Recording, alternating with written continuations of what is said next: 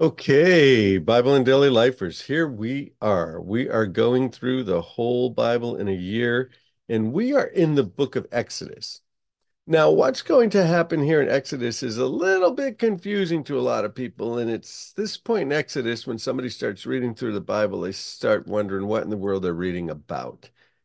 And not only do they get there at this point, but when they get into the next book of the Bible, which we'll be doing as well, the book of Leviticus, they do the same thing. What is this? What is this about? So we're in chapter 35 of Exodus, and some unusual things happen. It says, Moses said to the whole Israelite community, "This is what the Lord has commanded.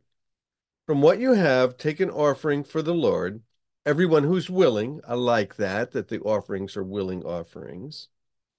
Everyone that is willing is to bring to the Lord an offering of gold, silver, and bronze, blue, purple, scarlet yarn, fine linen, goat's hair, ram skin, dyed red, another type of durable leather, acacia wood, olive oil for the light, spices for the anointing oil, fragrant incense, onyx stones, other gems to be mounted in the ephod, in the breastplate. What is all of this stuff? We don't have any clue what it's even talking about at this point. All who are skilled among you to come and make everything the Lord has commanded. So God's going to command something, and skilled people are going to make it. The tabernacle and its tent and its coverings, its clasp, its frames, its crossbars, its posts, its bases, the ark and its poles, the atonement cover, the curtain that shields it, the table with the poles. What is it talking about? He's saying all of this, but what is it, and what is it that's going to be made? And so he goes on with all of these things, the utensils, the posts, the sacred garments. Uh, and then in verse 20 of 35, it says, Then the whole Israelite community withdrew from Moses' presence, and everyone who was willing and whose hearts moved, they came and they brought the offering to the for the tent of the meeting, on the tent of the meeting, for all of its service and for all of its sacrifice and its garments. All who were willing, I love that. Men and women alike came. They brought gold, all kinds. They brought brooches, earrings, rings, ornaments, bringing all kinds of gold, just like they did for the golden calf. They're bringing their gold. And they presented an offering of silver, bronze, acacia wood. Every skilled woman brought what she had spun. You get down to verse 30, and you have these two guys that are able, they're skilled to make things, Beelzebul and Ahoolib. And so it says they made this, and in verse 36, they bring it, and finally they had to stop the offering. Chapter 36, verse 6. Moses gave an ordering, they sent the word throughout the camp, no man or woman is to make anything else an offering. And so the people were restrained from bringing more because they already had more than enough to do the work. All right, so there we are. So they need all this stuff. They're going to do a work, and they have to stop the people from bringing it. That'd be an amazing thing, right? That there's way too much money. We're telling people, don't bring any more money. We don't need any more money. Just stop bringing the offering. Well, that's what happened in this particular place. And what's going to happen is they are going to make a tabernacle. What does that mean? What even is a tabernacle? Well, tabernacle is a tent, and this is going to be really important because when we get to John, when we finally get there to John, and we will get there to John, we will move along and we will get there to John's gospel. When we get to John, it's going to say, In the beginning was the Word, and the Word was with God, and the Word was God, and the Word dwelt among us for a little while. That's what John 1:14 will say. He dwelt with us for a little while. And the idea of him dwelling there is this idea of a tent, of a tabernacle. So this tent in this tabernacle is going to teach us about Jesus. It's going to teach us about the Christian experience, the Christian life. It's going to teach us about Jesus and the Christian life. So chapter 36, let's get the overview, and then we'll jump back. Chapter 36 It tells us that they're going to make the tabernacle, and it gives all of the instructions, the curtains, where they're supposed to be, how the things that hold the curtains, the poles, what it's to be made out of, what's to cover it, what color it's supposed to be. We're going to get to chapter 37. We're going to see a thing called the ark. We're going to see a thing called the table. We're going to see a thing called the lampstand. We're going to see a thing called the golden altar of incense. Chapter 37. We're going to see the burnt offering. We're going to see a basin for washing. We're going to see the courtyard. And then we are going to look at all of the materials that were used.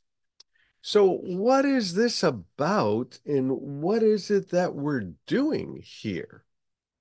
Well, all of this is going to become a visual representation of the work of Jesus Christ. Now, God's a creative God, and he also teaches us visually. And in the ancient world, people like to learn visually because not everybody writes, not everybody reads, nobody has books per se. You can't pick up your phone and read something on your phone and look at something on your phone. So there's this visible representation of Jesus Christ and him coming and dwelling among us. So the whole scripture is about Jesus from beginning to end. That's the overarching story. That's what some call the scarlet thread of redemption that runs through the whole Bible. Jesus, the blood, the sacrifice, the incarnation runs all through the Bible. So we're going to take a look here at this particular tabernacle.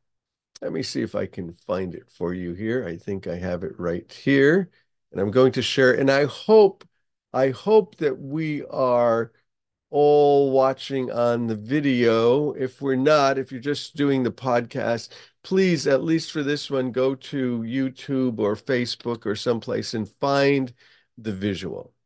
Find the visual. And what you can do with that visual is you can maybe just copy it, take a picture of it, but we're going to talk about this particular tabernacle. Now, what you're seeing right now is what that tabernacle looked like. Down here in the lower left-hand corner, that's a representation of what it looked like. And somebody has done that by going through the book of Exodus and taking all of the dimensions, because the dimensions are very specific. There are, in fact, specific dimensions. And the colors are all laid out for us, how everything is supposed to look, where it's all supposed to be. So you can do this. So that's a representation of it, and it's in the wilderness. So if you look at the top left, you see a picture of it around the tribes of Israel. And on either side of this tabernacle, the tribes are placed. So there's 12 tribes, and they're placed 3 on each side. So there's 3 to the north, 3 to the west, 3 to the south, 3 to the east. The tribes are all camped around this tabernacle. So what? What does that mean? What is that significant of? Well, the idea here is that this tabernacle is representing God among us. That's what the incarnation is. The incarnation is Jesus came to dwell among us. And this is a representation of Jesus coming to dwell among us for a little while. And this tabernacle is only going to exist for a little while.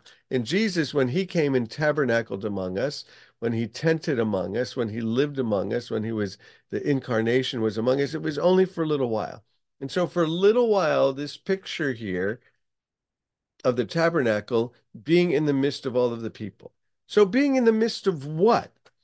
Well, let's think about it. If you are in a tribe that lives on the western side of the tabernacle and you're interested in a girl on the eastern side of the tabernacle, then all of your dating life, Jesus is in the middle of it.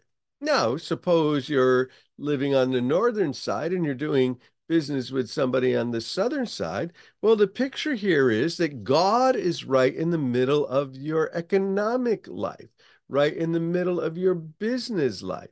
And of course, business and trading and those kinds of things have to do with our ethics.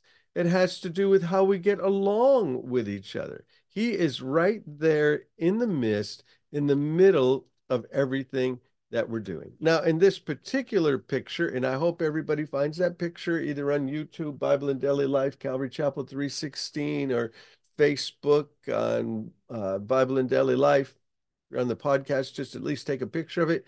You'll see that there's sort of a fire going up into the sky. In the picture here, it looks like there's some kind of nuclear explosion at the top. So I don't know if that's what it looked like or not, but this was God's guidance.